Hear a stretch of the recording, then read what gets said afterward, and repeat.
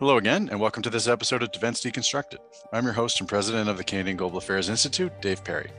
On today's show, which we're recording March 24th, 2023, we're joined by our fellows Eugene Lang and Tomas Junot, our program director Ian Brody, and Vince Rigby to discuss how Canadian governments create and build Canadian defense policies and what that means for the defense policy update that was announced in the April 2022 federal budget and is currently underway. Gene is a former chief of staff to a couple ministers of national defense and was heavily involved in the 2005 defense policy strategy. Tomas Junot, prior to moving to academia, was a D&D policy officer and was in the department for the couple of defense policy exercises. Ian Brody was the chief of staff to Prime Minister Stephen Harper during the Canada First Defence Strategy policy development exercise. And Vince Rigby had a number of roles, including as the Director General for Policy Planning during the 2005 Defence Policy Statement, then became the Assistant Deputy Minister for Policy, and then finished his career as the National Security and Intelligence Advisor to the Prime Minister. In addition to their bureaucratic service, Thomas and Vince are the authors of a forthcoming chapter, The Making of Defense Policy in Canada, in Canadian Defense Policy in Theory and Practice, Volume 2. And some of their comments today will draw from that research. Defense Deconstructed is brought to you by Davy Shipyard. Founded in 1825, Davy is a premier builder of advanced, specialized icebreakers and many other ships for the Government of Canada and the private sector. As Canada's longest established, largest, and highest capacity shipbuilder, Davy has delivered many of the most pioneering vessels ever built in Canada. Davy generates thousands of good jobs and billions of dollars for Canada's economy. Through its work, Davy is helping to build a sustainable marine industry, combat climate change, defend sovereignty, support trade, generate exports, and unleash the potential of the communities it serves. Welcome, Gene, Ian, Thomas, and Vince. We're looking to have a very fulsome discussion today about how Canadian defense policies, capital P, get created. We're having this in the context, we're taping this as we speak, as the American president is speaking in the House of Commons. But as there is consideration of a federal budget next week, and while a defense policy update is underway, which arose from a commitment in the April 2022 budget to undertake a defense policy review. The announcement that was made last spring, and I quote, was that Budget 22 announces a defense policy review to allow Canada to update its existing defense policy, strong, secure, engaged, in support of its broader international priorities and the changed global environment. The review will focus on, amongst other things, the size and capabilities of the Canadian Armed Forces, its roles and responsibilities, and making sure it has the resources required to both keep Canadians safe and contribute to operations around the world. I'd note there as we start this that the Canadian experience on a government doing a second defense policy has some limitations. My best effort to capture this, the Pierre Trudeau government, after they did their 71 white paper defense in the 70s, did sort of a follow-on exercise in the 1975 Defense Structure Review, which had some mixed results. And the Mulroney government did after its 1987 white paper, did a 1992 Canadian defense policy, which I find very few people are even aware of its existence. So I don't know that effort is usually looked at with a lot of success. So the fact that a government is doing a second defense policy review in and of itself is fairly unusual, and we'll see what comes of this one. And as we sit here, the announcement that was made last April did seem to catch virtually everybody by surprise. And as the text I just read out said, it was the budget announcing we would be doing a defense policy review. And the Department of National Defense, for instance, was not apparently clued in on that until the budget came out. And initially, there was the view that that process would be finished by the fall of 22. And we sit here having this conversation on March 24th of 2023, as it is still ongoing. So that was some preamble and some lead up. You have all worked in various different capacities, Chief of Staff to Prime Minister, Minister of National Defense, various parts of the bureaucracy in national defense, and the policy group specifically, and then at Global Affairs Canada. And to the best of my knowledge, you at least cover some form of involvement in the 2005 Defense Policy Statement, the 2008 Canada First Defence Strategy, and then Thomas and Vince wrote a book chapter that talked about the process to create the 2017 Strong, Secure, Engaged policy. So you span a wide breadth of policy formation. Gene, I'd start with you to kind of kick off this discussion about creating capital P defense policies in Canada. from your vantage point, where's the impetus to conduct these types of reviews that actually get launched and underway formally? Where does that originate? And does the motivation or the origination, which I assume can vary from time to time based on your different perspectives, how much impact does the way that these things get started influence the way that they bear out? Okay, so I would say that the impetus for any defense review that's meaningful and that's going to lead to significant change, if that's the ambition, meaning significant money, has to come from the very top of the government. And by that, I mean the prime minister. Usually these things end up in some kind of a mandate letter, in my experience, where the Minister of National Defense is mandated by the prime minister to conduct a defense review. I'm pretty sure that's what happened in 94. I know that's what happened in 04. I suspect Ian would confirm that likely happened in 06, 07.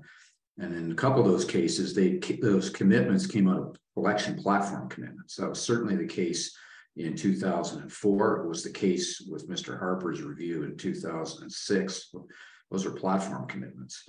And that's not insignificant, because what that means is a few things. One, it's a significant political commitment for the government, probably. And two, there's usually money set aside for the outcome. It may not be enough money, but there's money booked in the fiscal framework usually that comes out of an election platform. So having an election platform, I think, is very important. A platform commitment can be very important to succeeding in a defense review internal to the government. But I think, to answer your question about the impetus, I think it's got to come from the top. The defense minister doesn't decide to do a defense review unilaterally. He or she might recommend that, but ultimately it's got to come from the PM, I think. Ian, what was your experience? Yeah, I think Eugene's right about that. I mean, we had the advantage coming into government that, at least in the defense portfolio, our defense critic in opposition, Gordon O'Connor, was slated to become the defense minister who would get the mandate letter. So the process of developing that election platform commitment was a little more, predictable. I mean, O'Connor made the case for it in opposition. It ended up in the platform, and then he got the job of carrying it through, for better or for worse. And I think there was a shared understanding before the mandate letter was issued that the Canada First nature of the defense strategy would be the overwhelming driver of the defense policy review. I don't think that was intended to be in any way a criticism of the 2004 exercise. It was not intended to counterpoint us to what had come from the government before, but it was intended to be a statement about certainly O'Connor's view and the Prime Minister, Mr. Harper's shared view of what the priority was for a defense review at that point. That's why I think you're right to highlight this current ongoing, whatever we're going to call it when it's done. The fact that it came out of the budget process, which is ordinarily, finance minister to prime minister. I mean, the prime minister is still involved, but I wasn't involved in this, obviously. But my impression from what I've heard, I think you're closest than I am, Dave, is that, usually things that pop up in the budget like this are because somebody in the finance department has decided we don't have a very clear picture of how this money is going to be spent, or we're not clear that there's a match between ambition and resources that are available here. And we're going to use the budget to surprise the department. We, the finance department, want a full report on how you're planning to spend this money. And they kind of rope the prime minister into cracking the whip on that. I can just jump in, Dave, on that point. I mean, I think Ian is completely right in that a lot of this driven perhaps out of the finance department. I think the prime minister's office can also play a role. And from what I've heard with respect to the update, that D&D was blindsided. Finance obviously drove it because it was in the budget speech, but there may have been some other conversations that were happening elsewhere inside both the bureaucracy and at the political level as well, that then got channeled over to finance. So there may have been some conversations happening across government, and D&D was conveniently or inconveniently left out of the loop. I just make one other comment with respect to who takes the lead and who shows the initiative. I think that both Gene and Ian are right. It's usually the government. In the best possible scenario, it should be the government leading. But you'll often find that on the departmental side, they'll read the tea leaves and there'll be a meeting of minds. So with respect to the 2005 defense policy statement, and I helped draft that and work very closely with Gene on it, He was Minister Graham's chief of staff. I was Director of General Policy Planning at the time. We had already started to think about new defense policy. You just have to look at the international security environment, which had changed so fundamentally since the 1994 white paper, where, post-Cold War, first white paper, drastic reduction in budget, drastic reduction in force structure, et cetera, et cetera. And so the numbers in the budget were going down, but the operations went up. And then you had 9/11, you had terrorism, you still had failed states, you had all kinds of other stuff that was going around. So I remember us in the bureaucracy looking at each other going, well, okay, Paul Martin is going to come in eventually in all likelihood. Look at the international security environment. We better get ready. We better get ready for a review. So we had started working even before Paul Martin came into power to be ready, because we were fully expecting it. One of the problems I think this creates, Dave, is that, and we'll come back to this later, these are not routine exercises. Like an annual budget is a routine exercise. The finance department does basically the same prep work every year. I mean, there's decisions to be made, but a budget is an annual process. The estimates are an annual, multiple estimates during the year. Throwing speeches is a routine process. There's nothing routine about a defense policy review, because they're initiated in a sense once there's a sense in the government somewhere that there's a need for one, rather than there being, it's March, we need another defense policy statement, as the way there is for a budget. Oh, February's coming around, we better have a budget. As Ian said, there's no routine process. There's no standard process either. One thing that was really interesting for Vincent and I when we drafted the chapter, we looked specifically at 05 and 17, but we also looked at some of the other processes, including CFDS in 08. And every time is very different. There's no standard template for how you do defense policy. And that's an interesting question, because it does raise the next question of, there's no standard template, but is there a better one? Is there a better way of setting up the process so that it leads to a better outcome? Part of the reason I think there's no standard model is that the causal factors for them are different. Sometimes it's a major sudden shift in the international security environment, like Vincent just outlined with respect to 9/11. In 1994, it was a combination of a fundamental apparent shift in the international security environment, coupled with a fiscal crisis of the Canadian government at the time. Sometimes it's merely a new government comes into office and they've got an election commitment, or maybe even they don't have an election commitment, and they just want to change defense policy in some way. So the drivers behind them are different in every case, and therefore the way they unfold is different. The people involved are not always the same, the people that are driving it.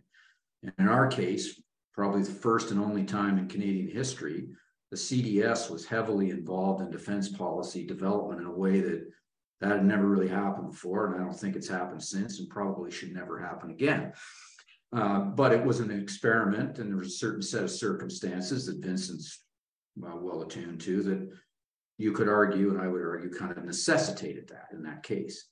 So yeah, every exercise is different. And to Ian's point, these are big exercises. If they're real defense reviews, they're all consuming. For senior leadership, civilian and military, plus the prime minister's got to put a lot of his own time in. Paul Martin put an enormous amount of time in on the defense review. I personally was in hours and hours of meetings with Mr. Martin on the defense review.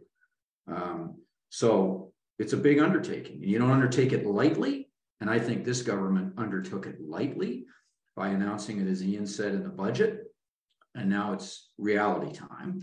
How do you do it? Who's involved? What's the impetus for it? What's the underlying driver for this? What's the agenda here? The Americans. So why you see, sorry, Dave, didn't mean to interrupt, but just to follow up on that point, I think you see a reluctance now on the part of governments to conduct these big reviews. So defense would be an exception.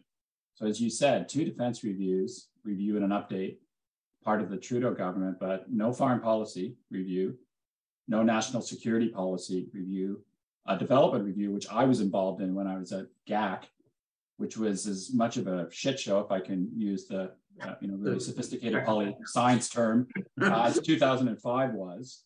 And I think they stepped away from that and going, we're not doing a development review anytime soon. So they are really, really tough. And from 2005, I can tell you the idea of ever doing an integrated review again, there was so much blood on the floor from 2005. You still have deputy ministers around who say never again, 15, 20 years later.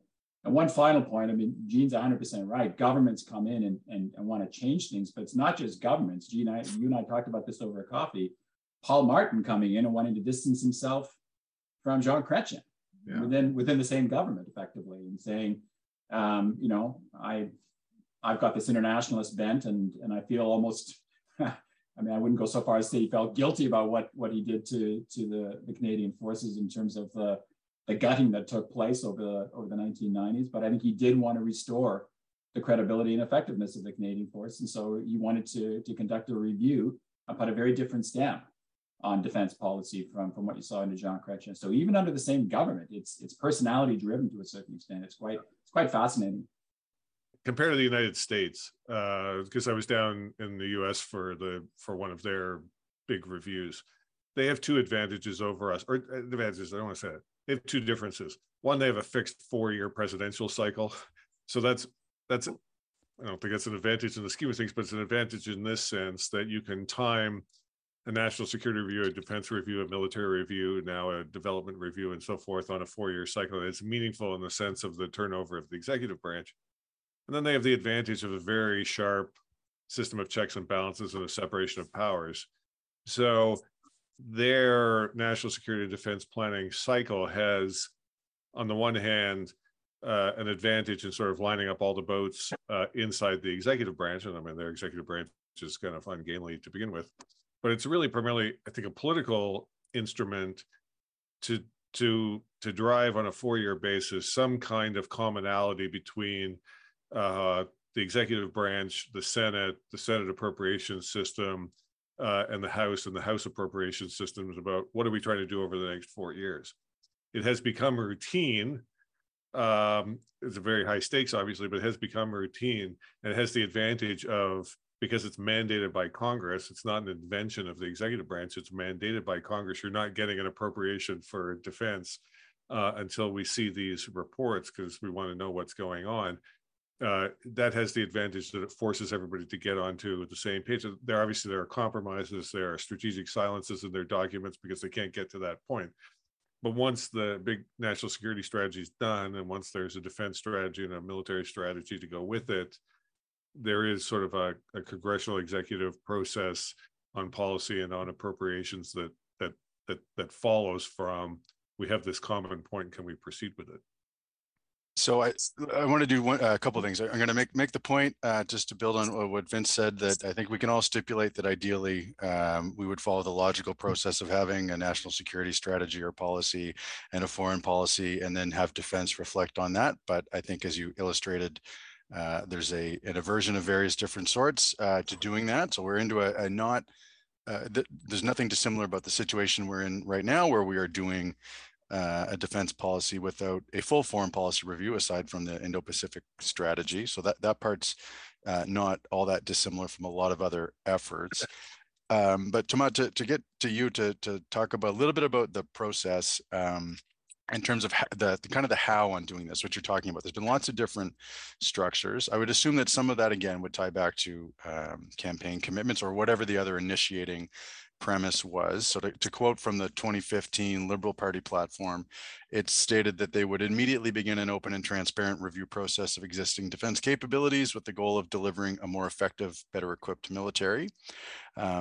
Incidentally, and we'll come to this in a little bit later to talk about the financial aspect of this, that policy had also committed to basically holding to existing defense funding trajectories, which, as we saw that policy process unfold, were inherent contradictions in the platform commitments. So in that case, in 2017, Thomas, there was a very explicit commitment to having open policy, which led to a lot of public consultation. But talk a little bit about what some of those different mechanisms and the constituent parts of the different approaches to doing this have looked like historically. So the 2017 policy, Strong, Secure, Engaged, was unique in many ways. There was a fairly robust and extensive governance process around it, committees and so on within D&D and the CAF. One of the elements that also made it unique was the very extensive consultations that happened, much more than in 2008 with CFDS, much more than in 2005. 1994 had some consultations, quite a lot, but even then, back then, not as much as 2017. In 2017, there were 4 main components to the consultation. One of them with the public, where ADM the DND hired a consultant to manage a consultation process where members of the public could just submit ideas, texts, and so on.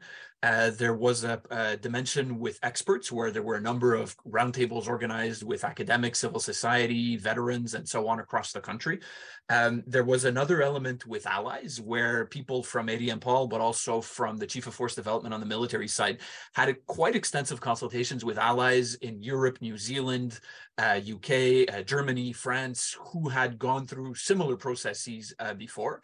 So, and in some cases that led to very concrete suggestions that were implemented. For example, Australia had hired an external consultant to play a very active role in costing the process. So DND ended up actually hiring the same consultant to do pretty much the same thing. And the fourth element, which in many ways was pretty much the most unique, was an advisory panel of eminent Canadians, a former CDS, General Hainaut, a former senior public servant, Margaret Purdy, a former Supreme Court judge, Louise Arbour, and Bill Graham, former Minister of National Defense. And they played a fairly active role in getting briefed by the civilian and military sides of DND and the CAF, and then being consulted by Minister Graham in his office. And that was fairly unique. And when Vincent and I wrote our chapter in the future edition of the defense policy book that we've been doing, it was interesting how some people on the bureaucratic side said that initially they were a bit skeptical of that advisory panel, maybe viewing it as a bit of competition, not being sure if it would be anything else than a time drain. But in the end, it appeared to have been quite useful for a number of people. The question that for me is interesting with all those 4 pillars of consultation is, does it actually matter, right? Does it actually have an impact and change for the better, hopefully, the substance of the policy? Not clear. We interviewed a number of the people involved in 2017, and generally the view was it didn't necessarily change the substance, but it validated some of our ideas. It confirmed when we were on the right track. It acted as a challenge function. But where, and I'll finish on this, where it was really important, and I think it's unfortunate when it doesn't happen, is the transparency dimension and the dimension of engaging the public, of legitimating defense activities, the idea of just educating the public, increasing awareness, getting the media, civil society involved, just to raise the level of discussion on defense issues in this country, which we generally don't do enough. So even if the answer to the actual impact on the substance of the policy is not clear, I think it's still very important to do it. And when it doesn't happen, it's a problem. Vince, I'm going to ask you to build on the point you made earlier that having led the unit in the policy group in the Department of Defense that is responsible for undertaking policy creation like this, I guess from what you're saying, there's effectively no standard operating procedure that you would go to about how you would do these with specificity. Obviously, I think part of what Thomas was just talking about, the Trudeau government, at least in its early days, was very inclined to do consultations and public engagements and engage with experts on a whole raft of files. So the doing that on defense was very much of a piece with what they were doing on a whole number of other policy issues. But just talk a little bit about how the policy unit responsible for this in the Department of National Defense, I mean, is there essentially a playbook of some kind, or is it a clean sheet of paper each time? I think to go back to Jean's point at the outset, no, there is no playbook. I think it depends on the circumstances, depends on leadership, depends on the direction. There are all kinds of intangibles that you take into account, and you're off to the races. So there were 2 particularly important intangibles, I'd say, in 2005, which made the playbook a little bit different. And I have to say, I mean, there's a line in our chapter where effectively the drafters of the 2017 policy basically looked at 2005 and did everything exactly the opposite. And that's why they're probably successful, because we had virtually nothing in terms of process and in terms of good governance, et cetera. And Strong Security Engaged, the drafting team, and the entire approach, I think, was much, much better organized and put together. And I can't help but think that they were looking back at 2005. But to go back to the two intangibles, first of all, we were part of a broader review, and you have to remember that we were part of an international policy review. So there was a chapeau piece, but then there were separate documents, separate processes for foreign policy, defense, trade, and development.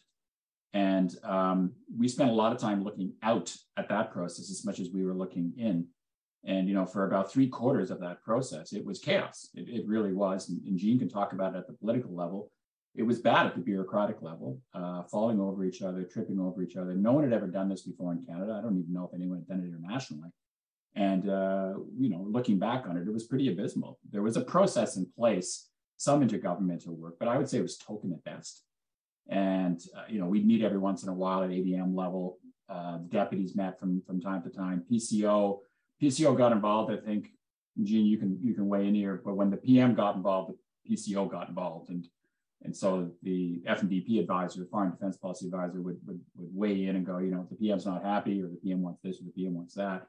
I was only a DG at the time, so maybe there were meetings happening at the DM level, but I don't think there were a lot where the integration was coming together. So that drove a little bit of the chaos and a little bit of the ambiguity.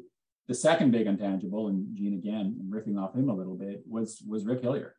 And so you asked specifically the question, you know, the policy group. Yes, the policy group leads a policy review. It's very clear that the deputy minister in the Department of National Defense leads on policy. The chief of the defense staff leads on all things military in terms of capabilities, in terms of requirement, in terms of command and control, administration of the Canadian Armed Forces. And he certainly informs defense policy, but he does not make defense policy. In this case, Rick came in, he filled the vacuum. He filled it in a major way. He made an immediate connection with the minister, and I think he made an immediate connection with the prime minister. And so you had this perfect storm, if you want to call it that. And I think that, and again, Jean can speak more eloquently to this than I can, but the minister saw Hillier and kind of went, well, I'm not getting quite what I want out of the policy group, and there's still a little bit too much status quo. I want vision. I want big vision here, big new world, big new security environment. So I want big ideas. And Rick filled the vacuum. And to his credit, he did. And if I were in the minister's place, I may have done the same thing and went, get that guy there. He's got the big view. But what ended up happening is that it became very much Rick Hillier's review. And the policy group still held the pen, still played that coordinating function, and still set the big pieces in terms of the broad roles and the security environment, et cetera. But Hillier came in and really put his imprint on. And so the policy group, compared, say, to 2017, didn't have nearly as central a role or as strong as a role. I mean, yeah, we probably at the end of the day wrote every word that went into the physical document that got put out. But the ideas, the driving force behind it, they were Rick Hillier. They really were. So that made it a very different review. And as Jean said, it had implications in terms of the role of the deputy minister, the role of civilians in the conduct of policy, and the whole civ-mil relationship was kind of flipped on its head for a few years there, and it didn't get sorted out until the next government. So I'll stop there, but I have lots more I can say on that, as you can see. I just want to build on that point, if I could, because I think this illustrates a larger issue that might be relevant today. It's true that Bill Graham wanted vision, if you want to use that word, but you have to understand why. And part of the reason was, as every defense minister that goes into the Department of National Defense finds out in their first week on the job, the department comes in every time and says we're broke. And we're not broke by a little, we're broke by a lot. And that's what happened this time. I went through that with two different defense ministers in two different governments and heard, variations on that theme. So the narrative from the department, and this is both military and civilian leadership, they were in lockstep. There was no daylight on this, including Vincent, your old boss, Ken Collar was part of this. The department needs a lot of money. The money that they were throwing around was big money, beyond what the Liberal Party had committed to in its election platform in 2004. Okay, so that's the first thing. The minister knew from his conversations with the prime minister and some of the key people around him that big money for national defense beyond what was in the election platform was a possibility. I don't think anybody, and Vincent sort of confirmed this to me in a recent conversation we had, in the bureaucracy understood that. And that's partly failure, maybe, of communications on my part or the minister's part in making that clear. They were very skeptical that big money was on the table. So they were writing a small money review. We believe big money could be on the table because the prime minister had said that to the minister. Now, he hadn't settled that in public, but he said it to the minister because for the reasons Vincent gave. I think there was a certain guilt about his authorship of, the significant cuts in the 90s. But the bigger thing was, keep in mind, Paul Martin, the narrative then was he's going to be prime minister for 10 years. That was the conventional wisdom. And he saw the military instrument of foreign policy as very important. He knew that you needed a military instrument if you wanted to act on the international stage the way he wanted to, and he knew it was depleted. So he had his own interests and the government's interests. So we knew there was an opportunity for big money, but we needed the vision piece to sell the PM on it. And we couldn't really get it from the department, partly because they were skeptical about the money. Hillier wasn't skeptical. He had more confidence on this even than the politicians had. And as Vincent said, he filled the vacuum, or the gap, I'll call it, on the vision piece. And as a result, we were able to unlock the money. And it was big money. It was bigger money than anybody thought, including people like me that were directly involved. And at that time, that was the largest increase the Department of National Defense had received from any government in 25 or 30 years. $12.8 billion over 5 years was the exact amount of money on a then $12 billion base budget of the department. So it was big money. So that's the thing here. If you've got to put these pieces together, you've got to understand the intent of the government's leadership, what their ambition is, the prime minister, align the policy to the ambition, and then the money can get unlocked. In my view, this review that's going on today is doing none of that. In other words, defense policy reviews only work if they're top down, if they're driven from the top down. I believe that's what happened in the Harper government. I know that's what happened in the Martin government. I know that's what happened in the Chrétien government. If they're bottom up, where the approach is the minister goes to the department, military leadership, and says, tell me what you need and what you want, and it becomes bottom up, it will fail every time. It cannot be bottom up because it won't align with the goals and objectives and ambitions of the government. And that's the role of a good minister and a good deputy, to figure that out, to figure that piece out, I think, if you're going after real money. And it seems in most of these reviews since 1994, the ambition has been for big money. Just quickly add on that, and I agree exactly with what Jean just said on the importance of this being top down as a condition for success. But another condition for long-term success has got to be a robust governance process. And of course, when you say that, people outside roll their eyes because it's boring, and people in Ottawa, find that robust governance is a lot of work, and that's fair. But one of the problems, I think, the weaknesses with 05 is that, yes, the tornado that Hillier represented when he came in completely changed the dynamics, and that's true. And as Jean just said, it led, it provided the impetus for that money to be unblocked.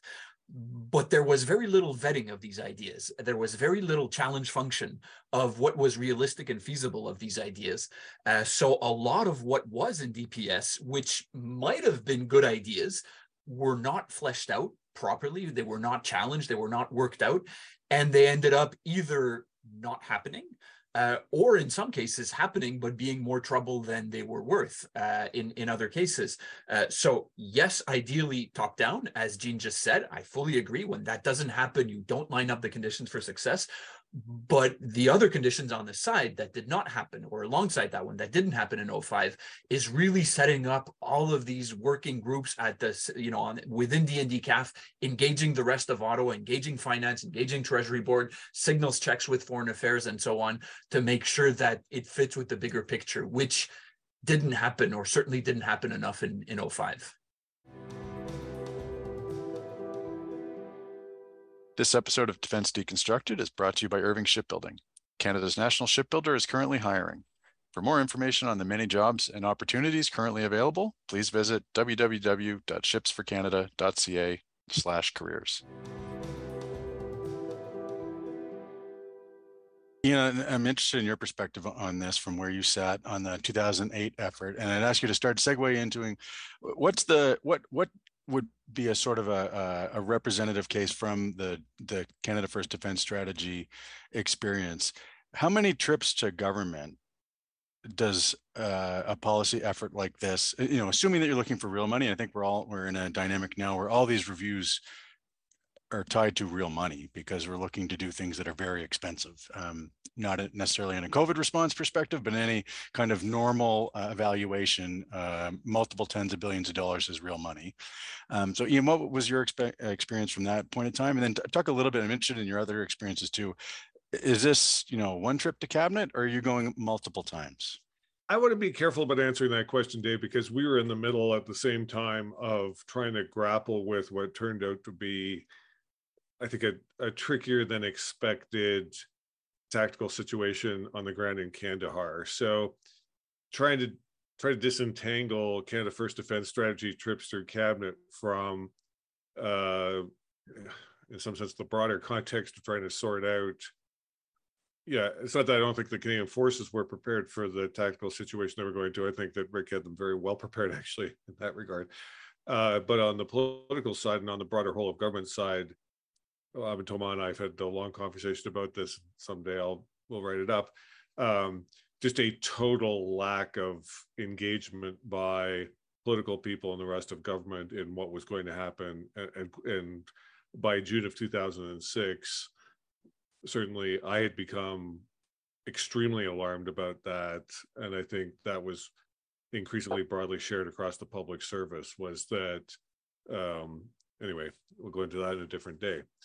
There are patterns of trust, as I think Jean's sort of sketched out here, that are a good precursor to this. Or Thomas talks about the governance structure, which I think is the same thing, is that who are you going to trust to reconcile?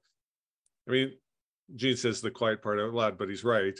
You can't have a bottom-up process here without at some point the discussion of what capabilities are we trying to achieve for this government and the next two governments to be able to deploy in response to what they think their needs might be, 10 years from now, or whatever it is, 15 or God knows, 40 years from now, whatever it is. And somebody has to be able to pull that together. I didn't find that the deputies we were dealing with at that time were engaged in that kind of conversation. I think the then vice chief, Nitinchuk, was an essential part of that, helped but also hindered by the fact that the minister at the time had longstanding personal connections with everybody in the senior ranks of the Canadian Forces side, and had his own view of what the civilian side of DND was able to bring to the table. And in a sense, the Canada First side of the defense strategy was overtaken by the increasingly difficult tactical situation on the ground and the pressing need to deliver kind of immediate tactical resources for that. We didn't really get our heads around that until the Manly Panel exercise in 2008, and then I think things have dramatically improved since then. But I'll give an example. One of the things I was looking for, certainly, and I don't think I was alone in that, in the Canada First strategy, was, can we simplify the fleet around what we at the time called a single service combatant? Became a different, now Canada Surface Combatant, but a single hull that could provide you could build, in a sense, inside the hull and around the propulsion system, submarine capacity, air capacity, other types of capacities, but we could sort of simplify the exercise going forward. We had sort of a once in 100-year opportunity to kind of move to a single common hull. That was a huge fight, because the entire Navy was built around, no, we must have two types of hulls here. We cannot have one. And there was a whole industrial base built around that and so forth. I mean, I think in the end, that's turned out to be what it is. And I'm not sure I was right about my view. I'm not sure everybody else was right about their view. We'll see. We'll find out 50 years from now when we have some results to show. But just that part of it itself was, as the Prime Minister's Chief of Staff, I spent an awful lot of time on that file. And there's a lot of other things to do in the Prime Minister's office. And Mr. Harper was involved in that. There's a lot of other things to do. That sort of thing was extremely difficult. But Gene's right. His government had put an awful lot of money on the table. We had some adjustments to that, but not in a meaningful sense. And so we were helped by all of what had gone on, in the previous 2 years. Just to go on the engagement with the political government, Gene, I mean, just can you sort of situate, I mean, how many conversations were involved with the defense policy statement, and I guess integrated with that were the other components of that integrated, or maybe integrated the wrong word, but the international policy statement, that exercise, how much engagement were there with cabinet ministers? You mean with cabinet or with select ministers? Both. Well, with select ministers, there's about 5 ministers implicated in it. There was the trade minister, the foreign minister, the defense minister, the prime minister, Development minister. So there were several, and I was at most of these meetings that the PM chaired with these ministers and deputies, and we would sometimes bring Ron Buck or Rick Hillier. Ron Buck was the vice chief in those days. Those could be interesting meetings up in the Langevin block. Ian will know that room well, and there's quite a few people, and they were frank discussions.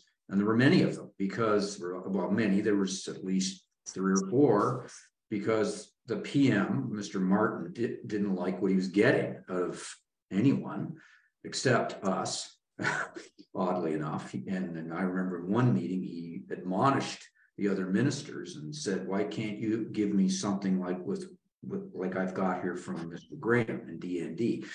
Because he eventually started to like what we were producing. Not at first, but it came around. So there was a number of those sort of informal meetings with the PM and several ministers and senior officials.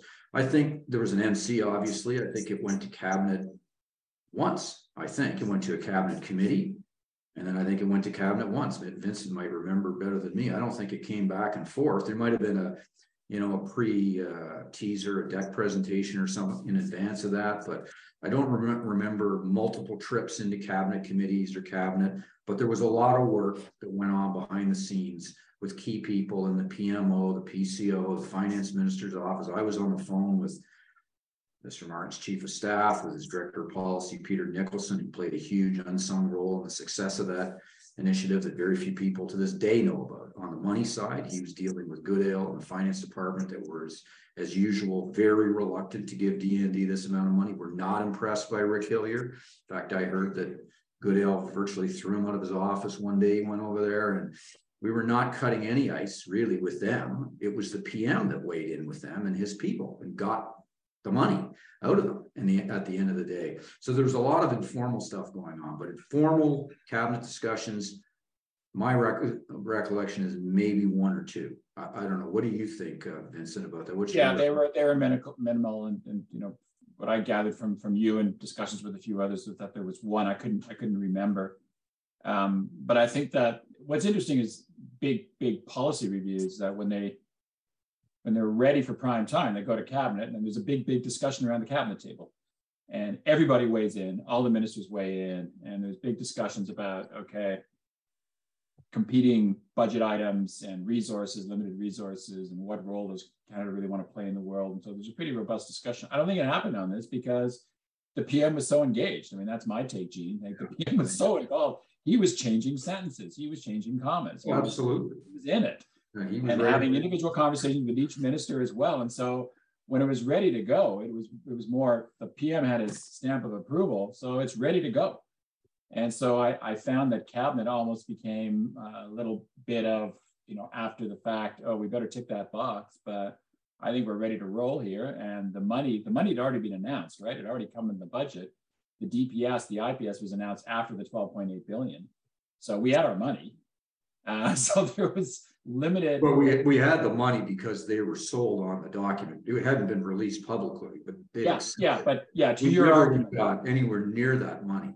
To your argument, that kind of a absolutely of a document. To your argument, Hillier's vision drove the money situation, and so we needed that without a doubt. But it was a very different process in that regard as well, because I've been in some cabinet meetings where it was like, holy crap, this review's not going to get approved.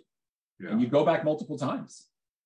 And you'd have to go after a cabinet meeting and go around again to each individual cabinet minister and try and convince them. A ton of legwork done beforehand. So this was very, very ass backwards in the sense that it was basically. Well, no, but I think that's the way it's got to be. Yeah, if you're going after huge money, and these reviews invariably are going after like money that affects the fiscal balance of the government. We're not talking like a few $100 million here that finance can hide.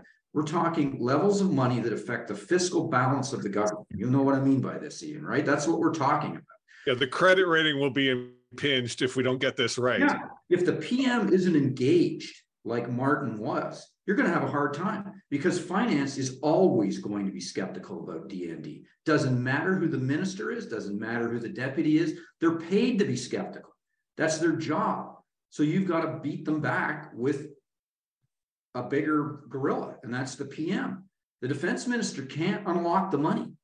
And I think, again, that's the mistake they're making in this review. They think the defense minister, who's a line minister, can unlock this money that they want, at least big money. It can't be done.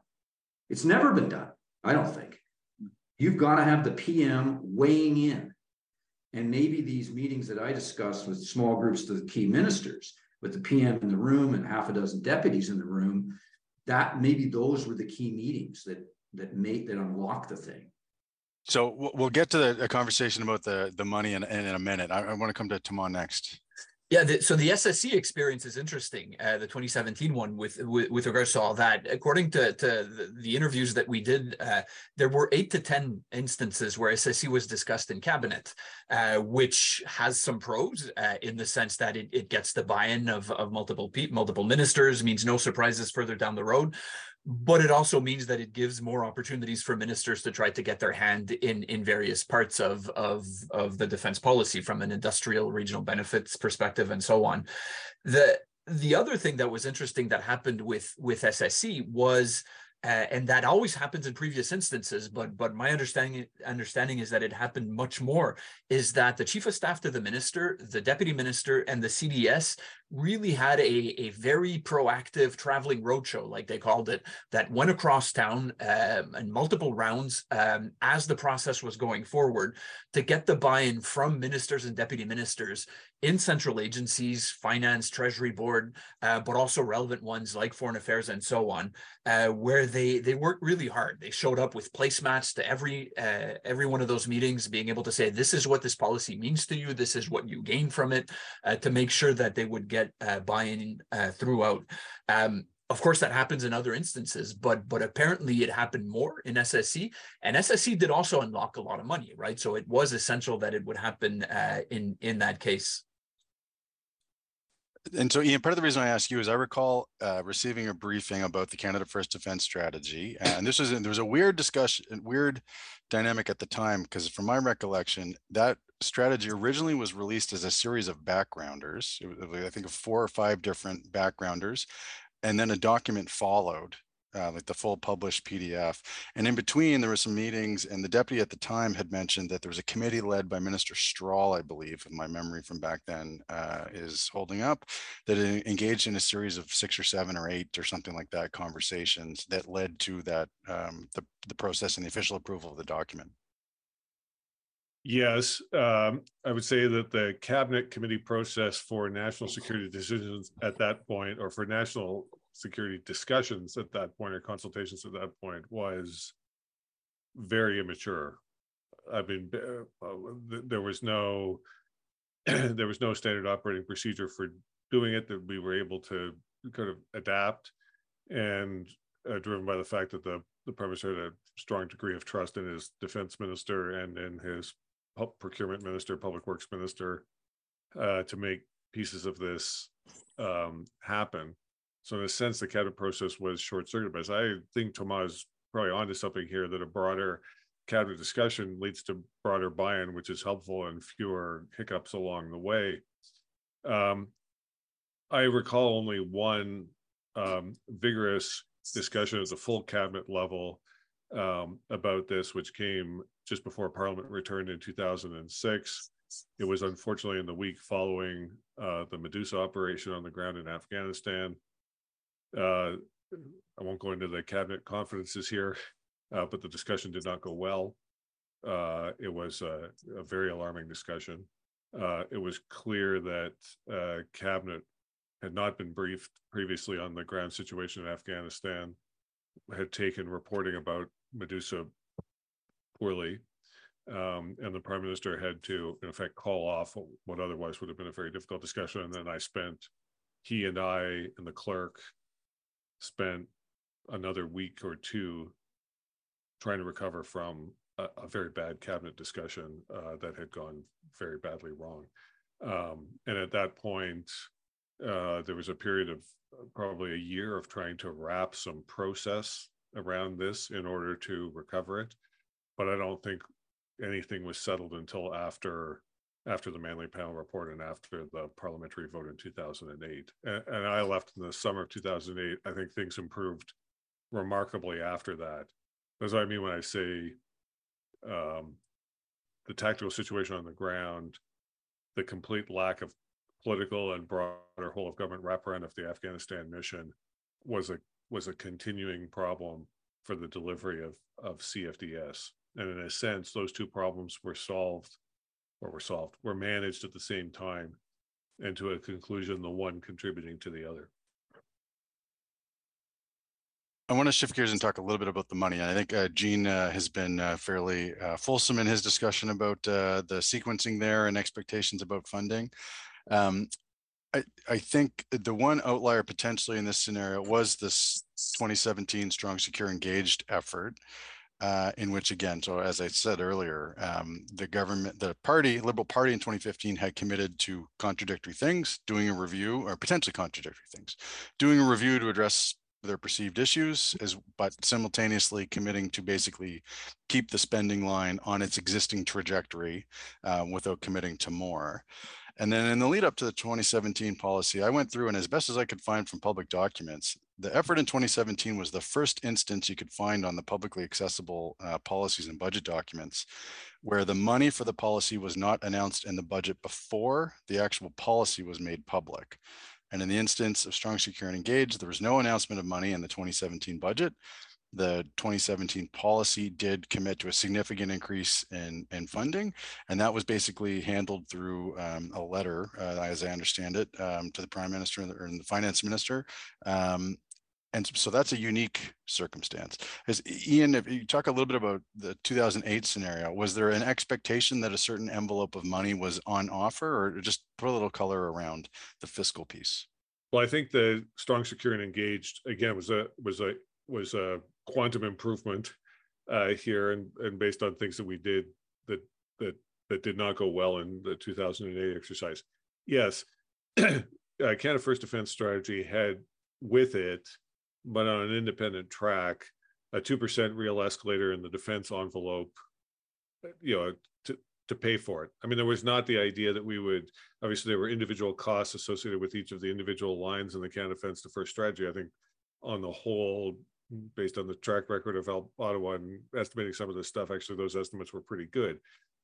But the idea was not that we would tie each one of those line items specifically to the defense budget. The idea was we'd have this inflation plus 2% escalator that would grow over time, and that would give D&D a little bit of flexibility, or actually over time an enormous amount of flexibility, to time some of the big capital investments without having to worry about the year-to-year impact on the appropriations for the department. I think we understood that there were going to be problems with lapsed authorities if managed it any other way. So the advice that came up from the public service, not from D&D and not from the Canadian Forces, was if you're going to do all of this, let's have a stable 2% real escalator. The stable, because it came up through a separate process, I don't think everybody outside the process sort of understood these were connected. The one was intended to finance the other. 2017, Strong Security Engaged was costed in a different way and in a more, I would say, tightly tied way, which I think in the end is probably more satisfactory for everybody, because it means when you play around with, to be dismissive about it, when you play around with the shopping list, it has an immediate impact on the costing of the thing. Ours was looser than that. It was intended to buy some flexibility to programmers and to people in the line departments about how that money was going to flow. But in the end, I think actually Strong Security Engaged is the costing of that is a better way to do that. And I think Tomas, comments about the governance process, I'm sure the two are, I wasn't involved obviously, but the two are obviously connected. Tomas, what was your appreciation of the relationship between the money discussion and the policy and the capability discussion in 2017? One of the interesting legacies of 2017 is that the D&D hired, and as I said at the beginning, at the recommendation of the Australians, which had gone through a similar process, they hired an external consulting company to cost all of the commitments, and they built what some of the folks in D&D who got a bit excited talking about this when we interviewed them for the chapter, called a capability engine, where you fairly complex program in which you can feed different data. You can change the timelines, you can change the cost, you can change the number of tanks or planes or ships or whatever that you purchase. Was it perfect? Of course not. And you can certainly still make the case that SSC underestimated a number of things, and you can't say that everything was robustly and perfectly costed, but it certainly was an improvement on previous instances. And one of the interesting legacies of SSC is that it created a precedent in terms of engaging in such an independent costing exercise, not only for defense policies, where my understanding is that this has continued, but also from Treasury Board and Finance's perspective, it creates a precedent, right, for other major program reviews and so on. So we'll see when this defense policy update and future defense policy review exercises are done, what happened at this level. Was the precedent really followed? Was it improved on? But based on the interviews we did, there was a qualitative improvement, even if it was still far from perfect on how that costing exercise is done. Can I just make one point on 2017 around the money that I don't think we want to lose sight of this. You have to remember the context. Donald Trump is president of the United States, and he's beating up countries, including Canada, in public on not meeting the 2% NATO target. Yep. And Canada is about to enter a negotiation on the future of NAFTA with the Trump administration. And I'm not a conspiracy theorist, but I do believe those two things were linked and helped unlock the money for Strong, Secure, and Engaged. I actually saw a cabinet paper in the early days of Strong, Secure, and Engaged. It wasn't an MC, it was a draft of something that somebody gave me that they shouldn't have, that had an option for no more money for zero. That was the recommended option, apparently, at this stage, because there was an expectation coming again out of the election platform, as Dave has pointed out, where there was to be no money, and there was no money in the fiscal framework for any of this. So I do believe that the Trump pressure, we had pressure from the Bush administration a little bit, not pressure, but we'd like you to spend more. This was qualitatively different. Let's be honest about it. And I think people were really taken by that. And I'm sure that had some impact on the government in unlocking the money. Yes, it did. Yeah. I don't buy that it was about this is better costed than previous platforms. I mean, I'm sure that's true. I don't think that unlocked the money. I think what unlocked the money was a lot of external pressure in a way we hadn't seen before. At the same time, probably wouldn't have even worked though if they weren't going into this negotiation on NAFTA. And I agree with you that the pressure from the officials telling them that in Washington, security does trump, no pun intended, trade. And that card's going to get played in Washington. I'm sure they were told that. I agree with you that pressure from Trump played a strong role in jolting the system, right? And then the election happened during the process of the drafting of SSC, and it changed the dynamics completely. And that being said, the robustness of the costing exercise compared to previous exercises did play a tactical role, not a strategic one, but it made a difference in getting Finance and Treasury Board on board compared to previous experiences. The experience in 2004 was interesting, 2005, the DPS, because, yeah, we may not have had Kuzma negotiations on the side, but as you recall, Gene, we had said no on ballistic missile defense. We'd said no on Iraq. Yeah. You've written the book on how that may have motivated some decisions with respect to Afghanistan. It was in the back of the mind, at least of the military, on the DPS. And Hillier, who had spent time, a lot of time with the US military, it drove him to a considerable extent. It really did. We want to play with the big boys. We want to play with them in Afghanistan, but we need a robust defense policy. We need the money to play with the big boys. It's really important.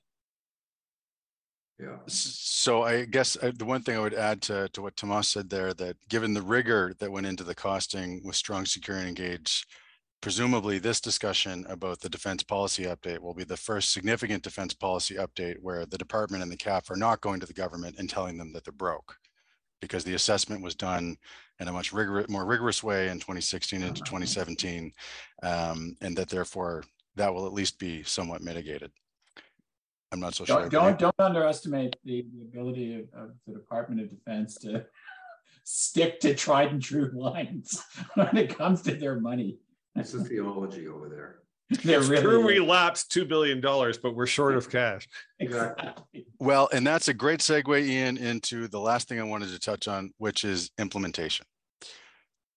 How much in your various experiences have concern for implementation of a policy factored into the creation and writing of a document? Now, Gene, you've written something for us in the last few years focusing on the imperative to have a focus on implementation of policy.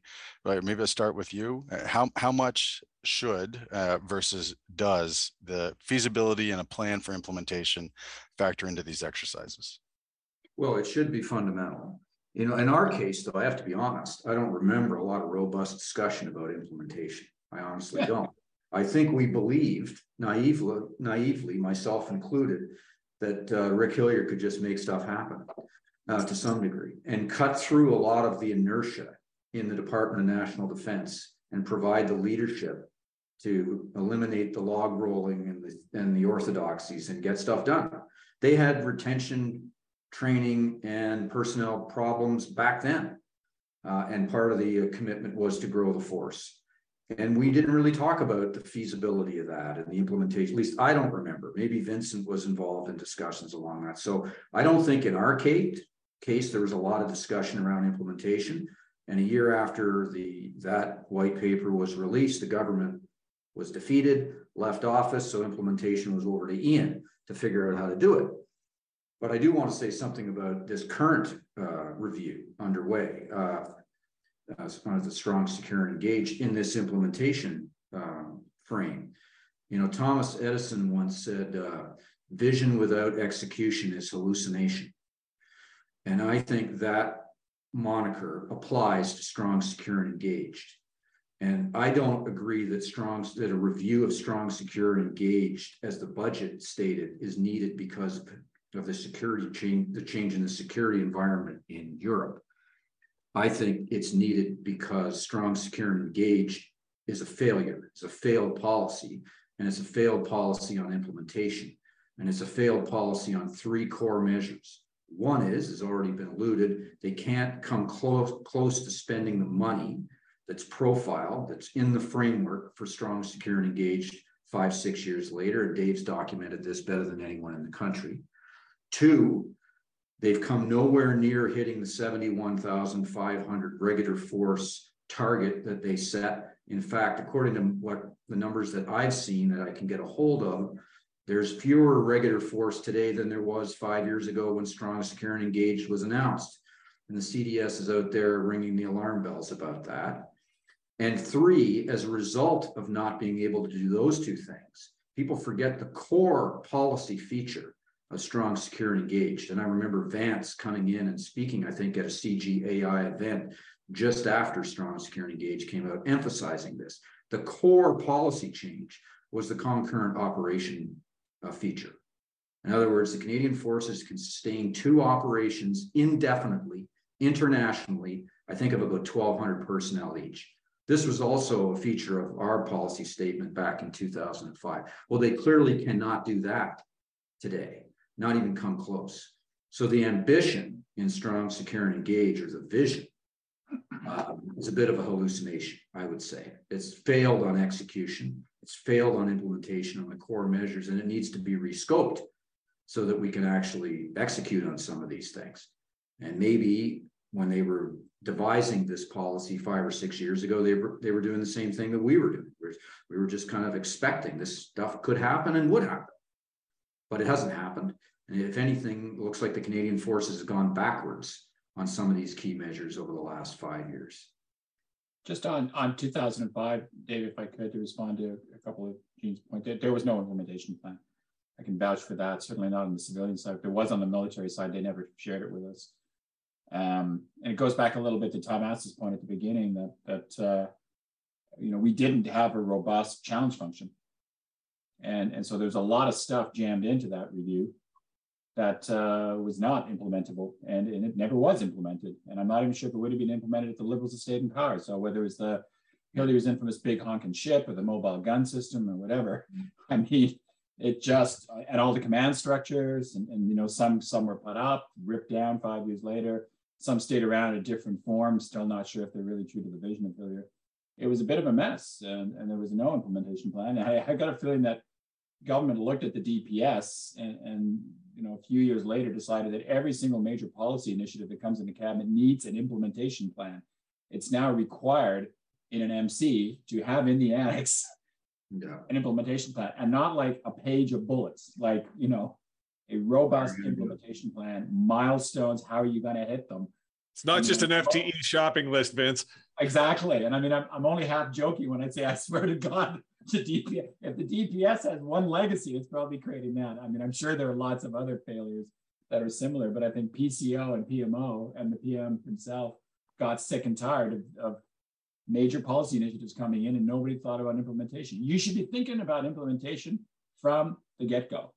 Right from the get-go. I think what happened was back then, 15, 20 years ago, you finished the review, and then literally the night before the MC was to go into cabinet, shit, we better throw together an implementation plan on this, and now it's all going to be pulled together. Again, I'm being partly facetious, but only partly. So you need to cook it in from the beginning. Can we actually do this stuff? And it's not just whether you've got the money or not. It's as Gene said, that you're going to spend it. You're going to spend it by these milestones. You're going to prioritize, and how you're going to set up these structures, and so on and so forth. Ian, you left government before you got to the implementation phase of the Canada First Defence Strategy, but from your recollection, was there much discussion about how to actually get it done as it was being worked through? Well, I want to push back on you just for a split second about that assessment of my role here, because in a sense, the part of CFDS that went well was the military off-the-shelf purchases, and we got those through the system extremely quickly, and they arrived extremely quickly. The next O'Connor's deal with his counterpart, that we're going to take the next 4 C-17s to come off the assembly line, and you'll just extend the multi-year procurement for another 4, and you'll get the 4 at the end, was a piece of brilliance. And other pieces that were similarly acquired came, before I left, which was great. But you can't build defense capabilities around military off-the-shelf purchases. Unfortunately, otherwise this would all be very easily.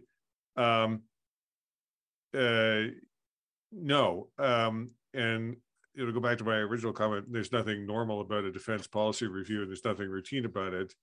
You jack up so much political time and political effort on the discussion of these documents, which don't last that long. I mean, Eugene said it better, more sharply than I was going to. That there's no further political capacity to take a look at the implementation side. So, the example, it's after I left, CFDS itself led to a change in deputy minister. I mean, that's not quite right, but CFDS plus the fallout from Medusa led to an early change in deputy minister. A few years later, the Auditor General produces a report about kind of the breakdown of accountability about helicopter systems, both the naval helicopter system and the Chinook purchase, which I think 15 years later, if you read it, it's still kind of eye-popping, and nothing changes as a result of that, except a complete breakdown of political confidence in the ability to deliver any of this stuff, which leads to CF-18 secretary, which leads to a 10-year delay in replacing the fighter force. I hope Vince is right that the more deliberate discussion about implementation is better now. But frankly, I'm not sure that this is unique to the defense side. The federal government is very good at issuing people checks or e-checks now. But anything else that requires a connection between political will and senior public service recommendations in Ottawa and operations in the field, this is not a unique problem at D&D. It is not unique to defense policy. There's a bigger set of problems there that cut across. That is a genuinely whole of government problem. On that happy note, I'll segue, thanking you all to adding to this great discussion. I'll ask about your own personal implementation plan for book reading. Gene, starting with you, what are you reading these days? Okay, I just finished Neil Ferguson's optimistically titled book, Doom, The Politics of Catastrophe, which is his history of pandemics and other catastrophes. And it's kind of a typical Neil Ferguson book, full of facts and data and self-indulgence and overwrought, but it's still worth reading because it comes right up to 2021, I think, trying to document the current pandemic as it's happening and compared to previous pandemics that I didn't know anything about, the 1957 pandemic, which I didn't know anything about, and other catastrophes. Anyway, it's a good read, and I encourage you and your listeners to take a look at it. Ian? I've been listening to Tom DeCino's memoirs on his time, Private Power, Public Purpose, which goes back to his childhood. It's a very complete biography. I haven't finished it yet, but I have got to the point where he's working for Mr. Trudeau, and then through the origins of what becomes the Business Council on National Issues, and it is a very easy read, but through a breathtaking breadth of public policy issues for which you can only be jealous that Tom had a front row seat for all of that. Thomas? Well, some of my research is on the Middle East and including on Yemen. So right now I'm reading a book called 25 Days to Aden, which is by Michael Knights, who's associated with the Washington Institute for Near East Policy, one of the Middle East think tanks in Washington. And he knows Yemen extremely well. And it's a story of how special forces from the UAE, the United Arab Emirates, rushed to Aden in 2015 when the Houthis took the capital of Yemen, Sana'a, and then rushed down to everybody's surprise and were on the verge of taking Aden and southern Yemen, which nobody would have imagined was possible. So the UAE sent a bunch of special forces, and Michael Knights was embedded with them for a while and did the kind of effective expeditionary operations that you don't usually associate with the militaries of most Arab states, and they did it extremely well. I mean, these are some of the best trained and performing special forces in the world, very close to the U.S., doing a lot of counterterrorism operations against Al-Qaeda in the Arabian Peninsula and Yemen still today. So it's a really good story of those very surprising and extremely fast-paced operations in those days. And Vince? I just picked up a couple of days ago Max Hastings' book on the Cuban Missile Crisis. I've always been a big fan of Hastings, popular historian. He often gets mauled by the critics, but I've always enjoyed him, reading his books back 20, 30 years, Overlord and what have you. So I just started it. Looks like it's going to be a good read, probably a fairly fast read, but I just couldn't help myself, given everything that's happened in Ukraine these days, to get even more depressed, but maybe look back on better times. Well, everyone, thanks for joining us today on Defense Deconstructed. It was a great conversation. Thanks for tuning into this week's episode of Defense Deconstructed, part of the CGAI Podcast Network. If you like the show, please remember to rate us and leave a comment on your podcast app. And if you like our stuff, please feel free to check out our donation page at cgai.ca/support. You can also find us on Facebook, Twitter, and LinkedIn. The podcast is brought to you by our team in Ottawa, and thanks go to our producers, Charlotte Duval-Antoine and Drew Phillips, for providing our music. I'm Dave Perry, and thanks for listening to this episode of Defense Deconstructed.